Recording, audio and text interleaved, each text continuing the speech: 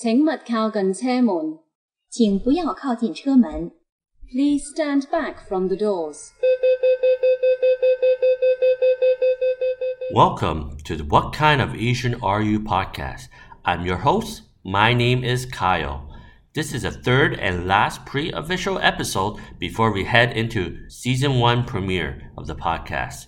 It is very exciting, and I'm looking forward to it as I got some pretty interesting guests and stories lined up for season 1. Before we get into season 1, I want to use this last pre-official episode to just get more used to talking on the mic and also give you an origin story of myself to kind of let you in on who I am, what I'm about, and just introduce you to me as a host. So let's get into it. I should start with the very beginning. I was born in Hong Kong in the early 90s and lived a pretty normal life in Hong Kong till about age 4. To be honest, I really don't remember much of my life from the beginning until 8 or 9. However, one really big thing that I did remember was immigrating to Canada at the age of 4 in 1997, months before Hong Kong was given back to China after 155 years of British rule, as Hong Kong was a British colony back in 1842 to 1997. I never really bothered to ask why my family decided to immigrate, but I figured that it was because we already had family in Canada, and also they thought the environment was better for me to grow up in compared to Hong Kong. Looking back at it, the handover of Hong Kong in 1997 for sure was the biggest reason why my family immigrated to the West, like a lot of other Hong Kong families during that era. My life after immigrating to Canada was pretty average. I went to school and had a pretty okay upbringing, I would say. There wasn't anything that really stood out to me. I live in the suburbs that had a really big Asian population, mostly Chinese from Hong Kong or people of Cantonese background.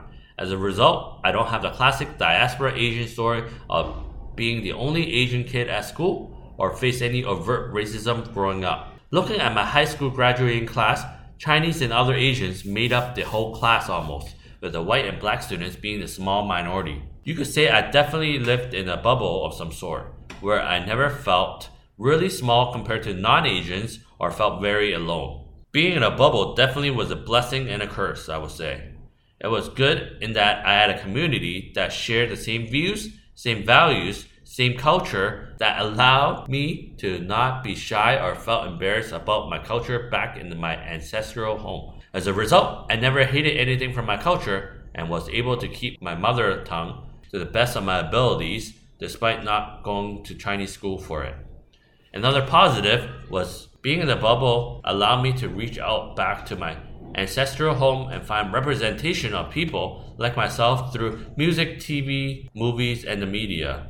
I knew that a lot of Asians in the West grew up feeling like they had no representation in mainstream media in the West, which I definitely feel is a thing and needs to be changed. But for me growing up, I never felt that, as I was more interested in the mainstream media and pop culture of my ancestral home as well as other East Asian countries.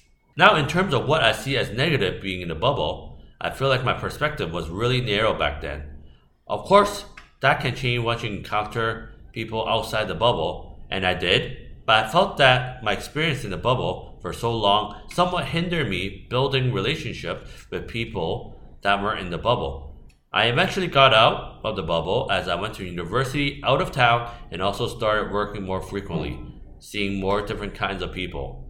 However, this doesn't help with the identity issues that I end up having in my late teens and early adulthood. I always felt that I wasn't Asian enough, given that my Chinese wasn't always the best, and I didn't exactly live the Asian stereotype life that Western mainstream media portrayed or what other Asians around me had. I thought I wasn't immersed enough in my own culture. But at the same time, when I'm out of my bubble and into the bigger world, I felt like I wasn't Western enough either, and that people always saw me as an outsider whether or not they really did see me as that.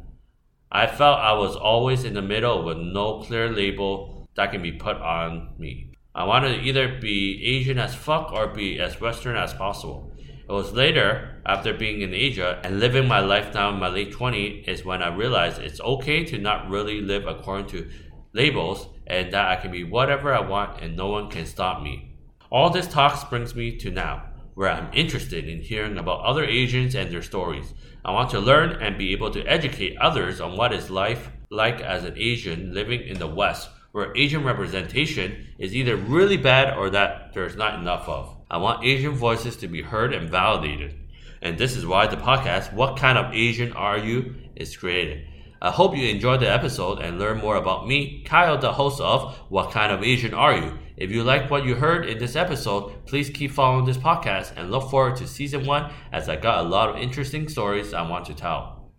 You can find this podcast on all major digital streaming platforms other than Apple, but I'm working on that. So just search the podcast name, What Kind of Asian Are You? And you'll find it.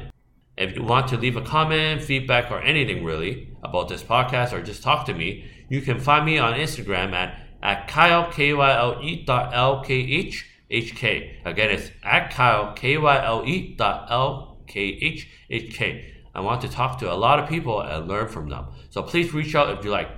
You can also find the podcast on YouTube. And in that same channel where you can find the podcast, you can find vlogs and different videos that I'll be making in the future. Again, thank you for listening, and I hope you liked the episode, and come back next time for another episode of What Kind of Asian Are You? I'm your host, Kyle. Bye-bye. Peace.